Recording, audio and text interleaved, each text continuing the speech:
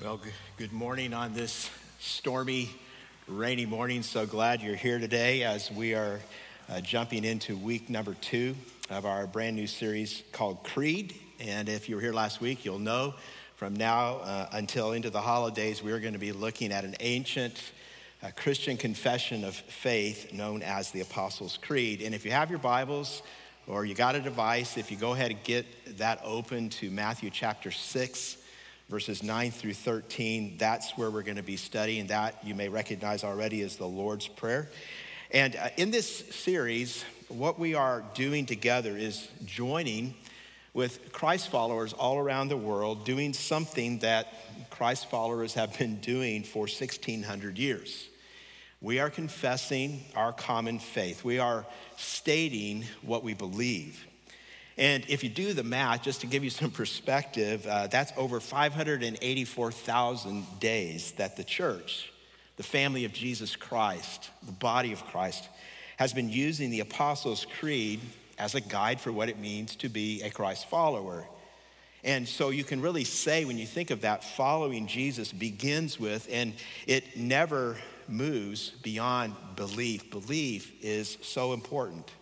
And I think I would specify this by saying for us to call ourselves Christians in the biblical and in the historical sense of the word is to affirm everything in the Apostles' Creed. That's what Christians have been doing for a very, very long time. Now, to be clear, as I said last week, I am not here. We are not here to preach the creed. I am preaching the Bible. I'm going to be using the creed to push us back to the Bible's core truths. And you may remember last week we used this illustration about how the Bible and the Apostles' Creed interface. The creed, if you think of it like this, is sort of like the moon to the Bible's sun.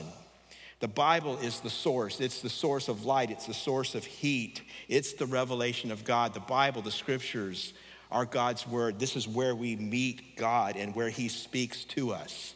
And the creed, it's not revelation.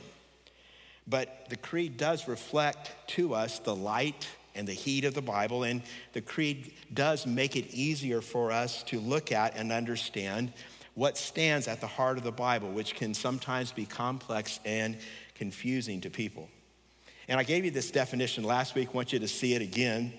The Apostles' Creed is a short, memorable summary of the historic Christian faith, and that's why we are studying it together. We want to have a firm grasp on what we believe. Amen?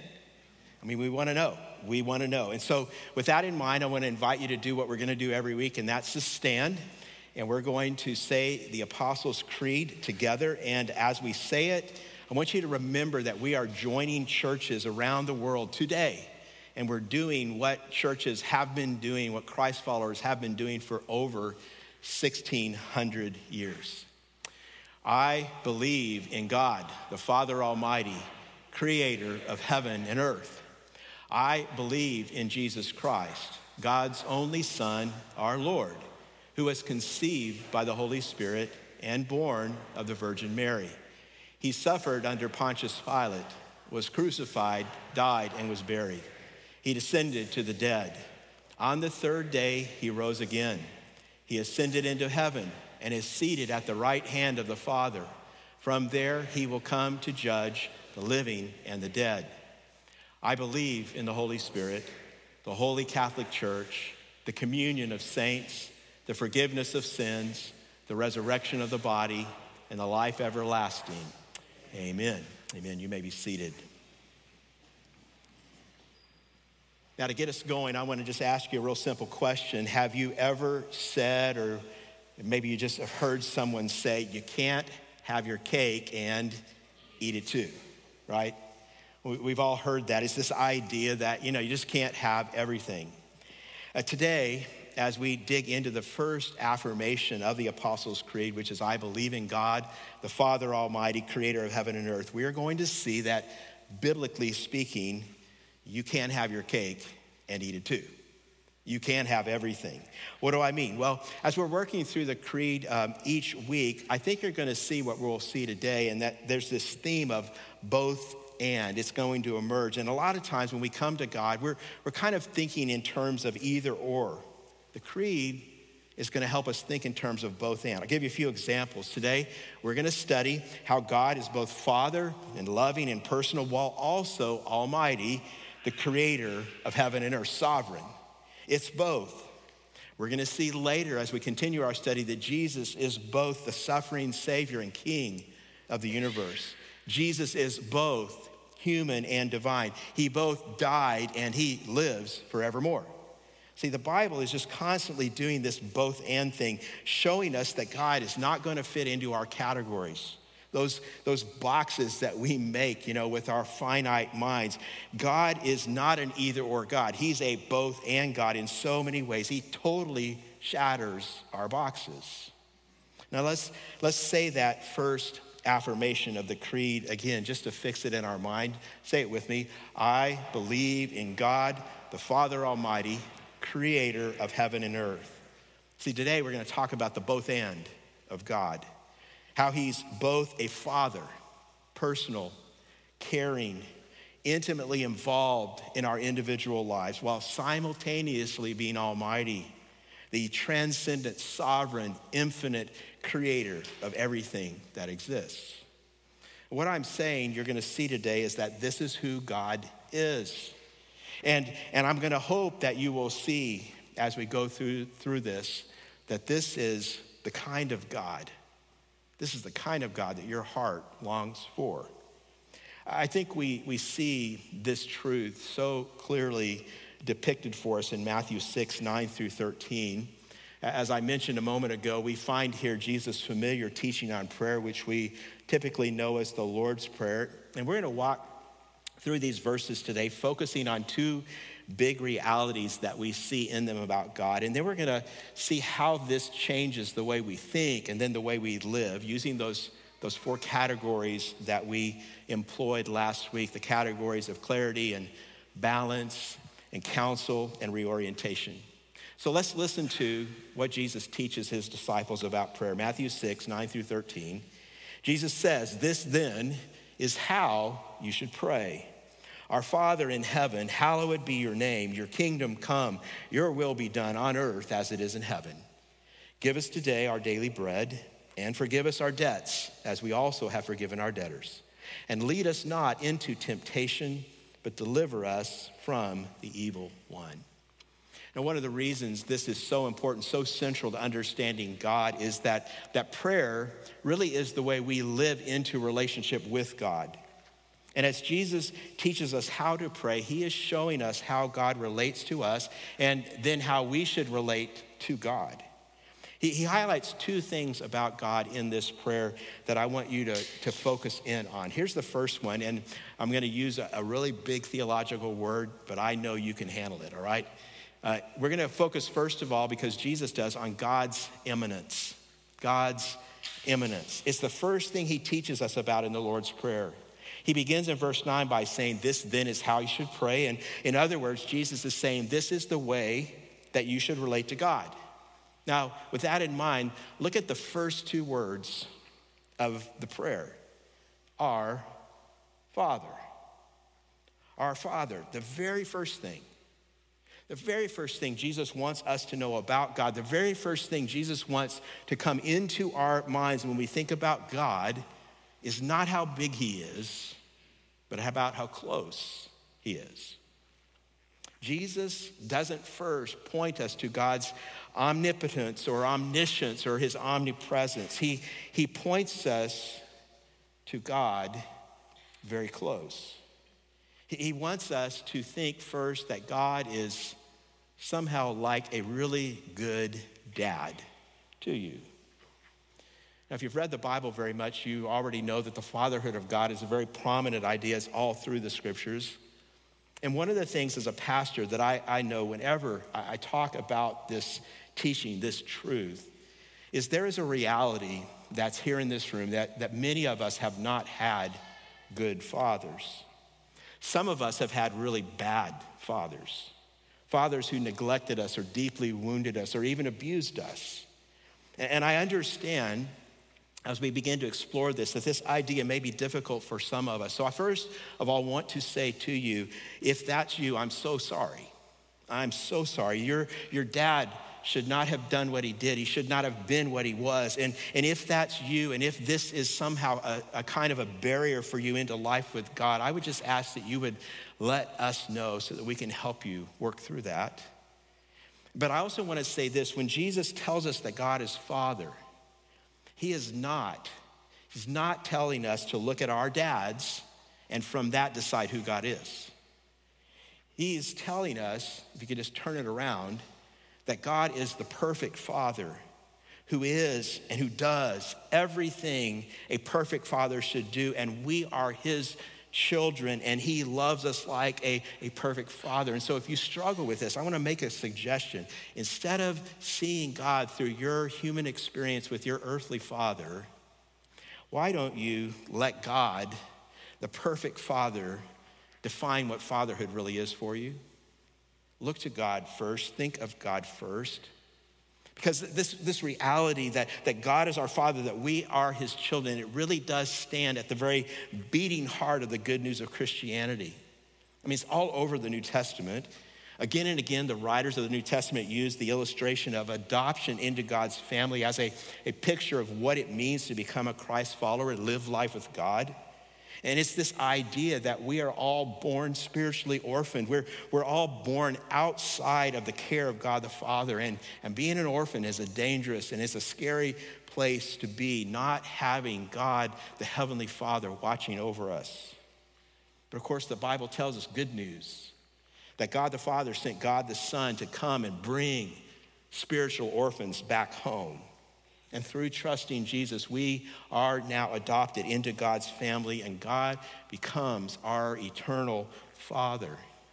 I love 1 John 3:1, one of my favorite verses in all the Bible. It says, how great is the love the Father has lavished on us, that we should be called children of God. And that is what we are. It's what we are. God's our dad. We're his kids. And the reality, this reality, it's what Jesus wants us to know first. When you become a Christ follower, God becomes a good father to you. So let's make this really practical. What does this mean for how you relate to God, how God relates to you? Well, it means a number of things. It means that God is present with you always, not absent. It means that God wants to be close to you, not far away. It means he cares about what's going on in your life. It means you can let him in and you can be honest with him and you can not pretend. It means he loves you. He loves you. He loves the real you, not the cleaned up, come to church on Sunday religious version of you.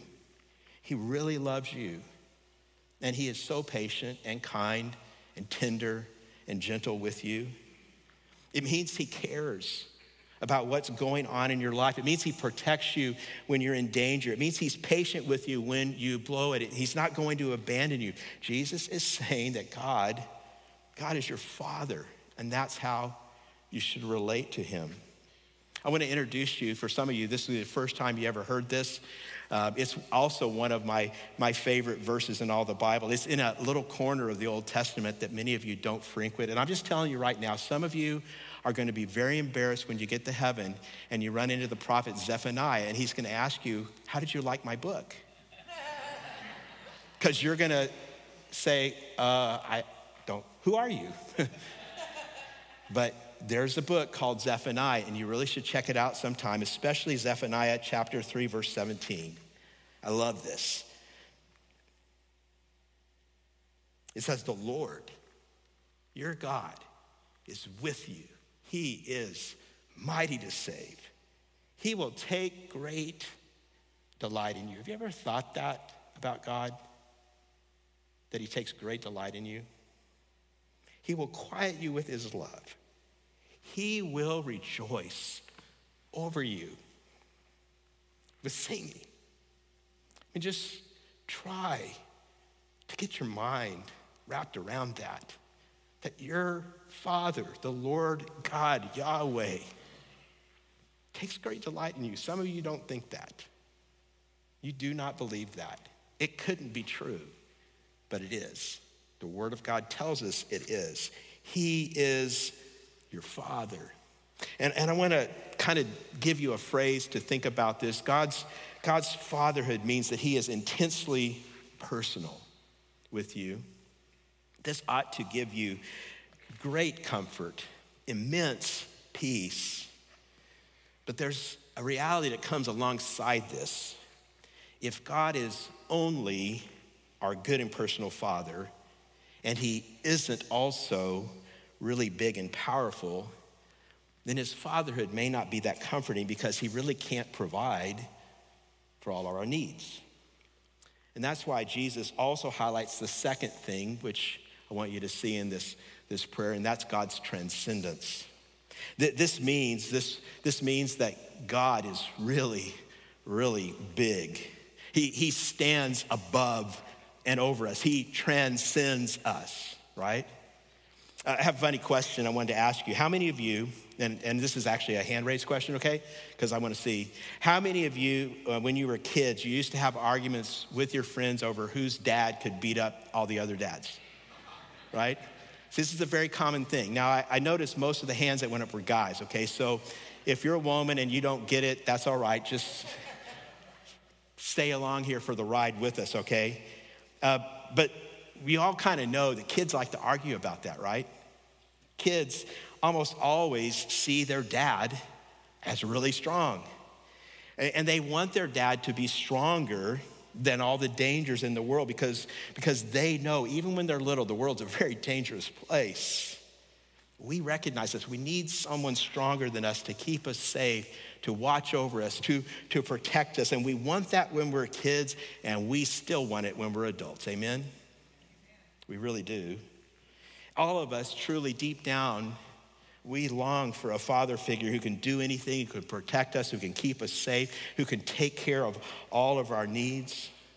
And this is part of what Jesus wants just to work down into our bones with this prayer. He says here, you have a dad who is close and involved and caring, but he is also strong and he is also powerful, and he is more powerful than anything in the universe. As the creed says, he is almighty. He's the creator. I mean, this is part of the point of the prayer, and we saw it in verses 9 and 10. Jesus says, this then is how you should pray. This is how you should relate to God. Don't forget that. He said, our Father, that's immanence, right? Now pay attention to transcendence. Our Father, where? In heaven.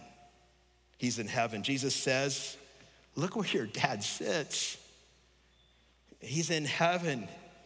He rules over everything. Are you seeing the both and here? He's our Father, but he's in heaven. He's bigger, Jesus says, than you can imagine.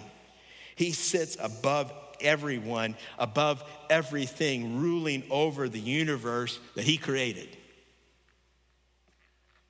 And then Jesus says next, continue this theme, hallowed be your name. We are to pray that God's name be honored as holy because God our Father is holy. He is the honored one. Holy, it means set apart. Holy means he's not like us. It means he's different. It means he's greater than anyone else. Holy means that he is pure and without sin. See, God's transcendent. He's the God to whom we relate. Your kingdom come tells us that our Father is a king, that he has infinite wealth and power. It also reminds us it's his kingdom, not your kingdom. Amen? Say, not my kingdom. It's not your kingdom. It's not my kingdom. It's his kingdom. His kingdom is the kingdom we pray will come. He says, your will be done on earth as it is in heaven. And again, not my will. Say, not my will. You know, it's his will, not our will, not anyone else's will. It's about our Father's will. That's what Jesus is saying. Do you see it? Do you feel it? God is so very big. So big.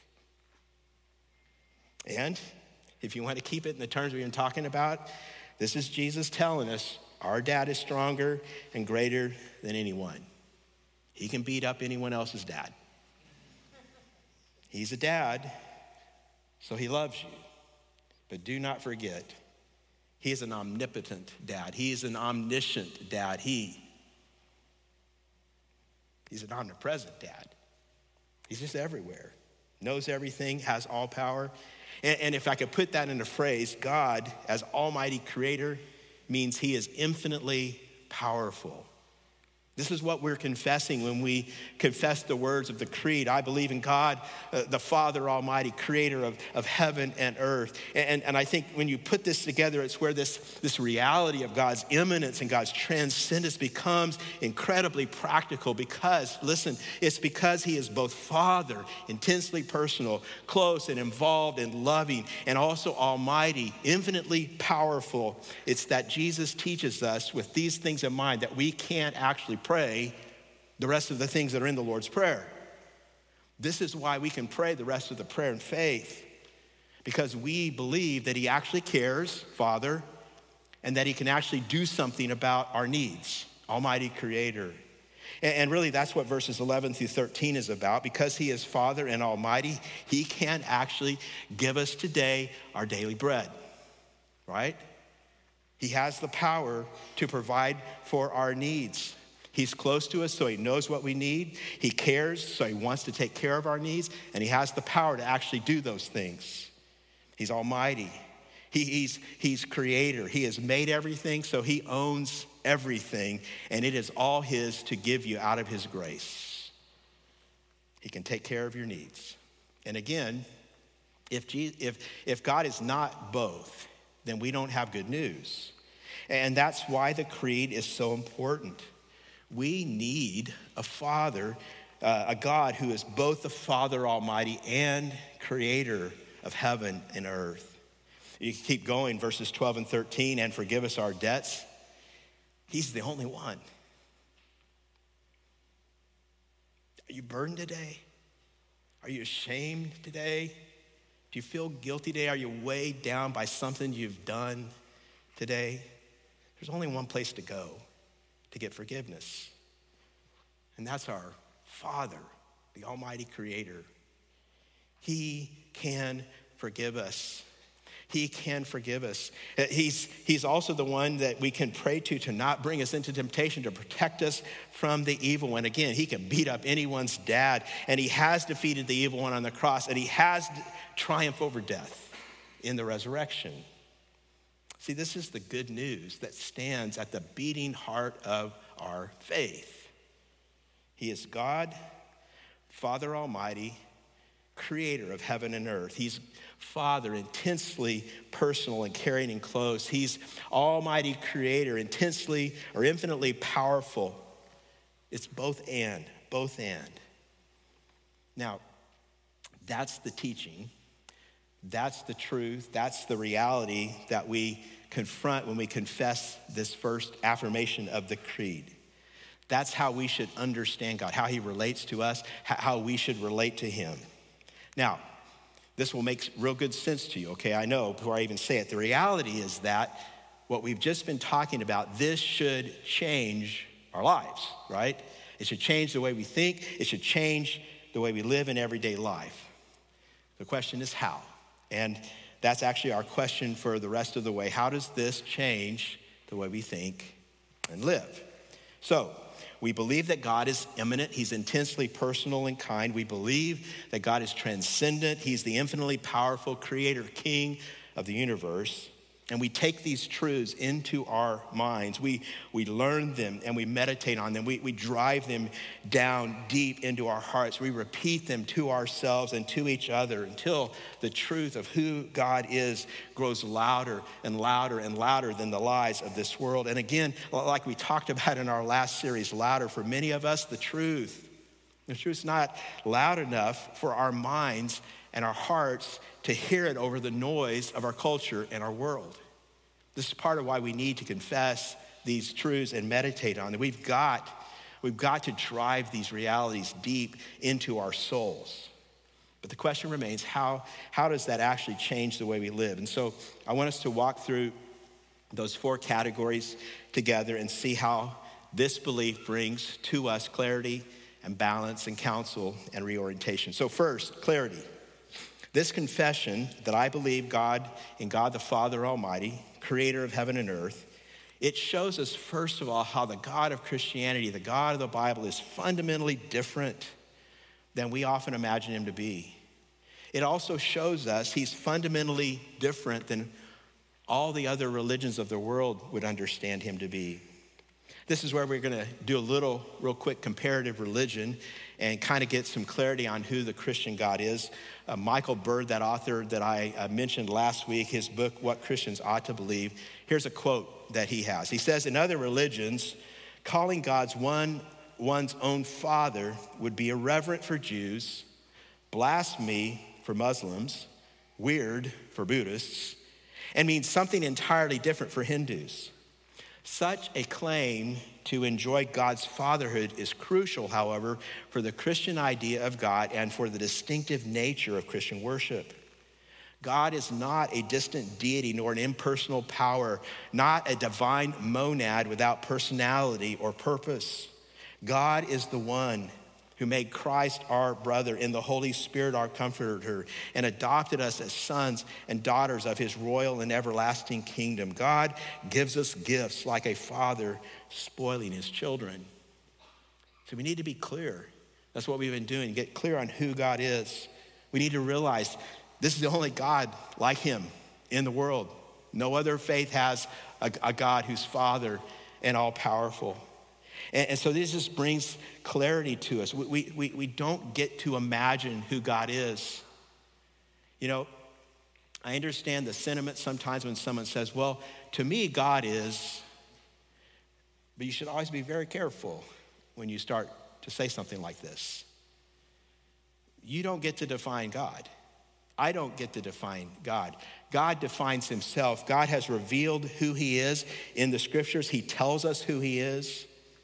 And we see that the God of the Bible is fundamentally different than any other human conception of God. We need clarity on this. We believe in God, the Father, Almighty, creator of heaven and earth. Second, this brings balance to us as Christ followers. Last week, if you'll remember, we talked about how sometimes some of us can be sort of like the guy at the gym who only works his chest and his biceps, never works his legs. You know, he gets out of balance. And we can get out of balance as Christ followers. We can only focus on certain parts of the Bible and certain teachings in the scriptures that we like, and then we neglect other things. And sometimes when we do that, we can look spiritually healthy, but from certain angles. But the reality is we're very weak. And so what the creed does is it balances our understanding of God and how we do life with God. There's a lot of examples that we could give of this. I'll give you one.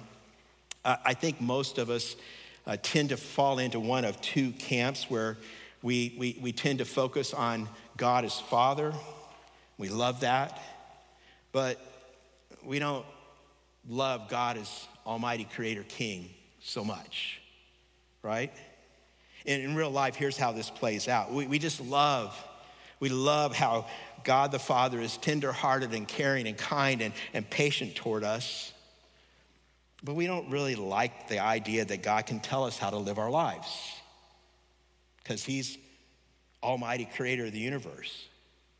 I've discovered over the years that there are a lot of people, if I talk about obey, they don't like that. As soon as I say the word obey, they go, oh, legalism. And I know if someone responds like that, when we talk about obedience, they're out of balance. It may be that you're focusing too much on God's fatherhood and not reminding yourself that he's also the Almighty Creator of the universe. And the truth is, friends, if this goes too far in our lives, it's just idolatry. We're not worshiping the one true God. God is just there to do what we want. God, he's around just to solve my problems and make my life better, make my life easier. And this is part of why balance is so important, because he is your Father.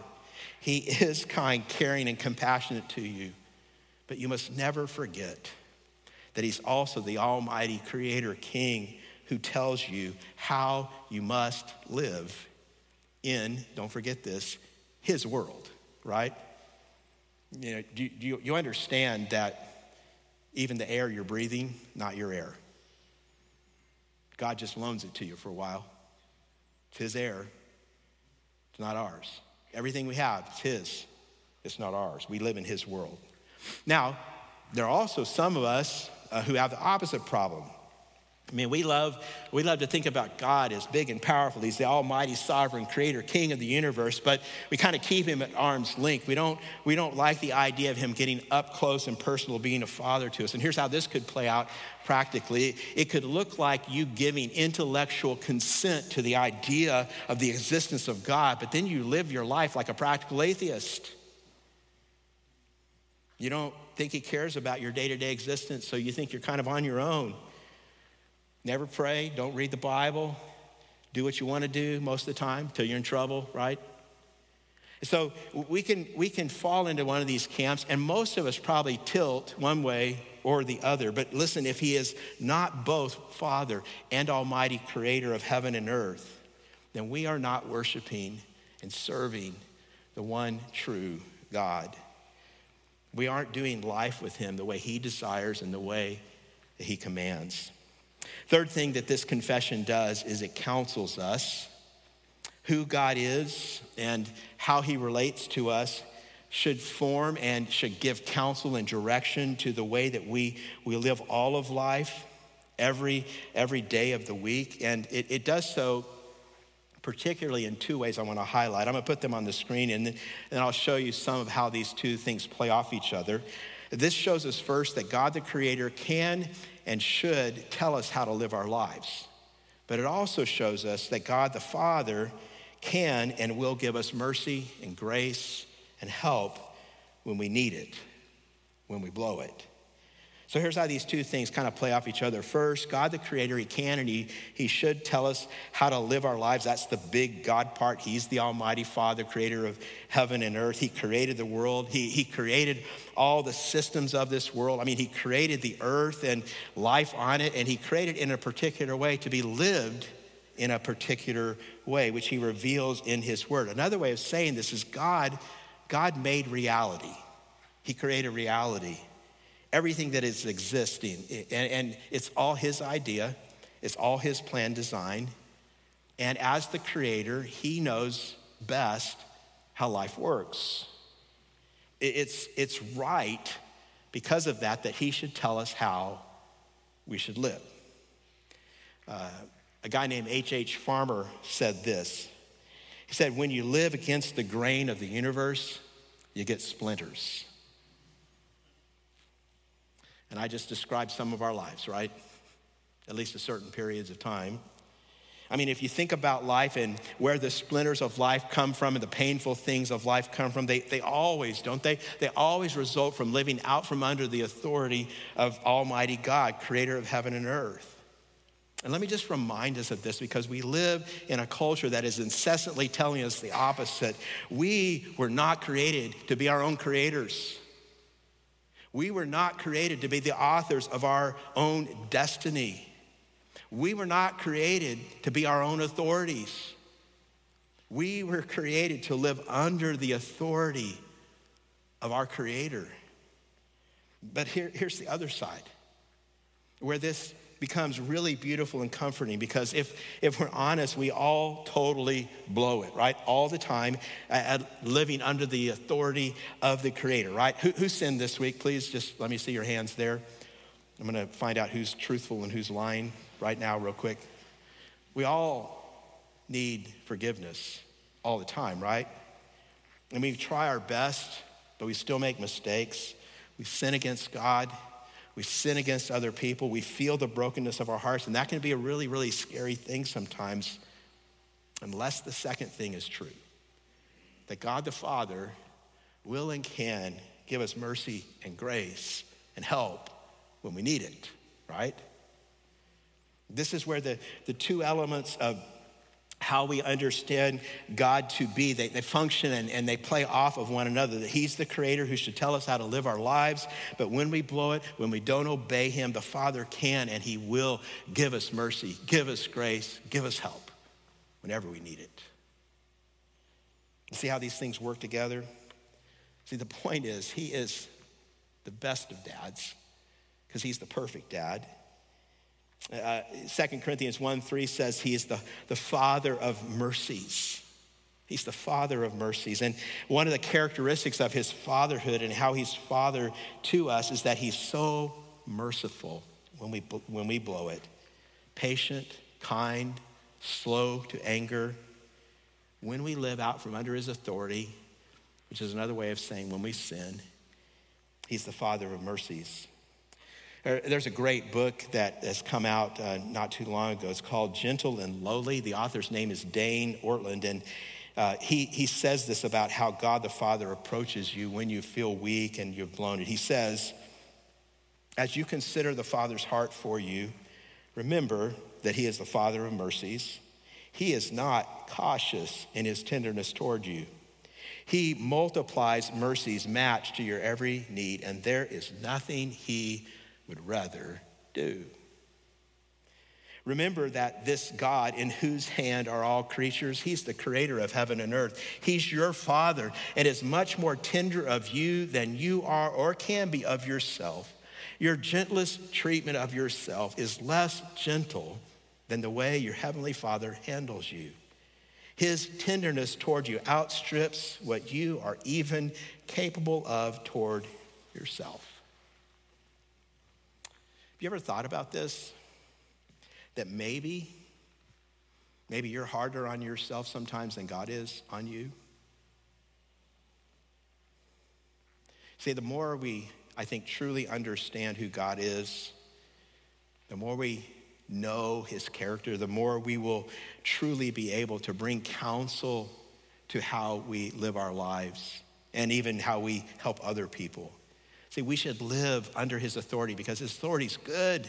It's what's best for us. But even when we don't, there's grace, there's mercy from our Heavenly Father. Fourth, this brings reorientation.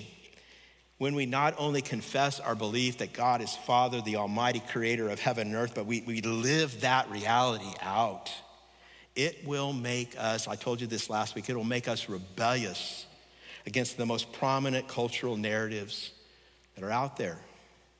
I told you last week that Christians have understood through the centuries that when we confess the creed, when we confess our beliefs, we are simultaneously rebelling against the cultural narratives of the day while we're pledging ourselves, pledging allegiance to something that is bigger and truer and historically deeper than the cultural narratives that surround us that will be here for a few years before our culture just moves on to something else. Have you noticed this? It's just going to be different few years from now. Now, we could talk about so many things here. I just want to mention three very quickly as we wrap this up. One of the cultural narratives that this truth, I think, addresses is cancel culture. And that idea, we all know about this. We see it happening all the time, that when you blow it, you're canceled, you're done. And it is happening all the time to so many people around us. And sometimes, yes, it's true, some people are shown to have been doing something really bad. But have you noticed many times there's this real arbitrariness about it? And there almost always is a vindictiveness about it. There's no mercy, there's no forgiveness, there's no second chances. It doesn't really seem to matter how long ago the offense, was, or if it happened just one time. If you violate a rule today, one of today's rules, and it's interesting to me how many of those rules didn't even exist at the time the canceled person committed their sin. But if you violate a rule, you can lose your job, you can lose your career, sometimes your life. See, cancel culture is so toxic, and we just see it playing out around us. And some of you are dealing with it in like your everyday, life of work and things like this. And I think we watch it happening on the news, on social media. It can sometimes begin to influence and shape us. And I think some of us may even begin to think, is that how God's going to treat me if I blow it? Will God cancel me? Will the church cancel me?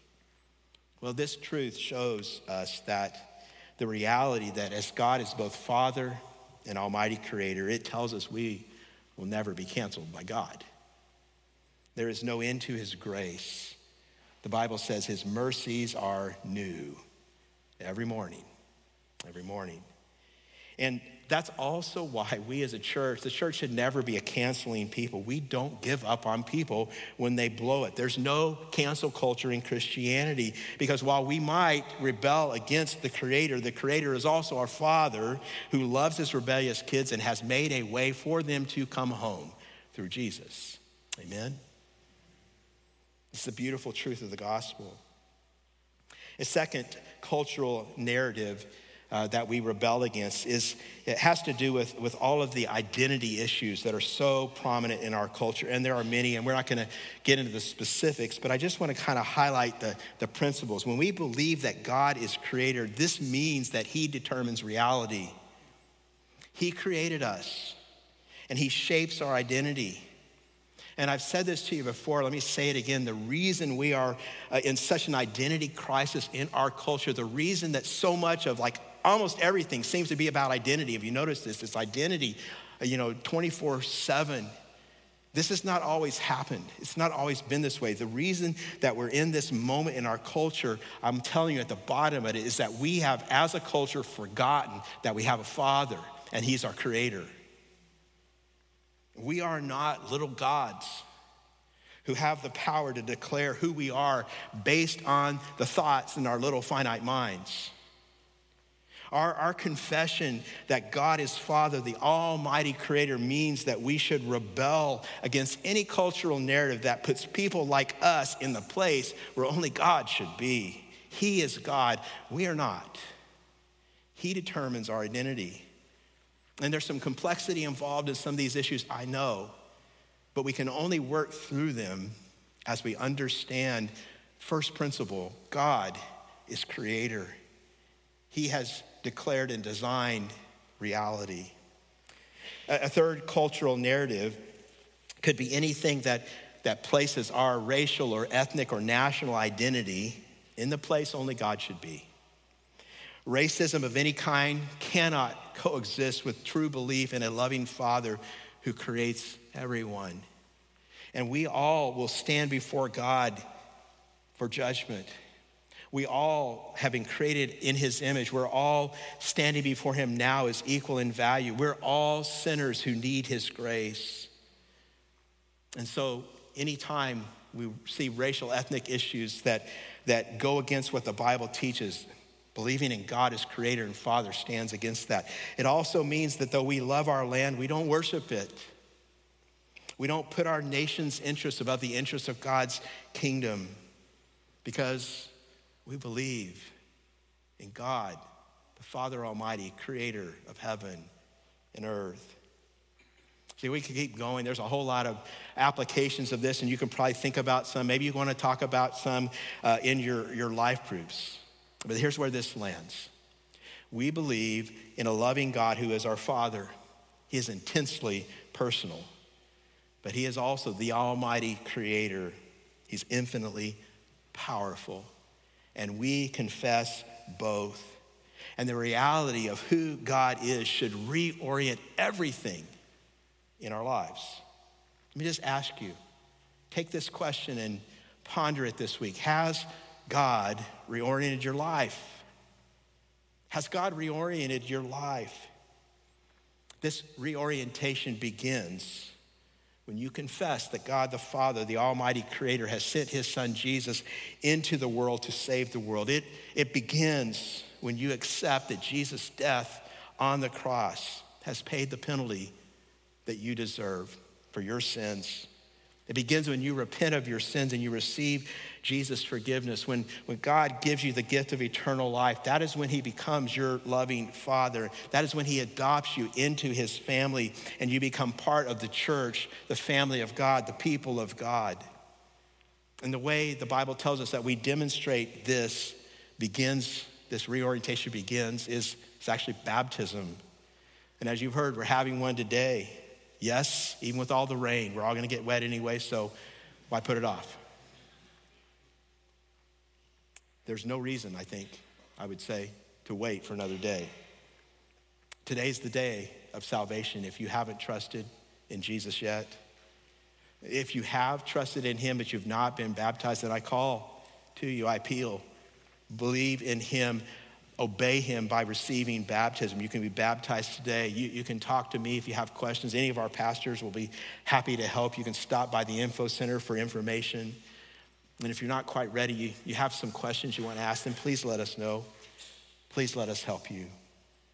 And if you are a follower of Christ and if you have been baptized, but maybe there's some areas in your life that it's time for reorientation.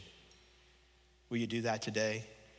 As we pray together in just a moment, will you come before the Father, confess sin to him wherever it needs to be confessed, turn from that sin, receive his cleansing grace, his mercy, his forgiveness. Let him change you because he's your Father and he's your Creator. Would you bow your heads as we pray together?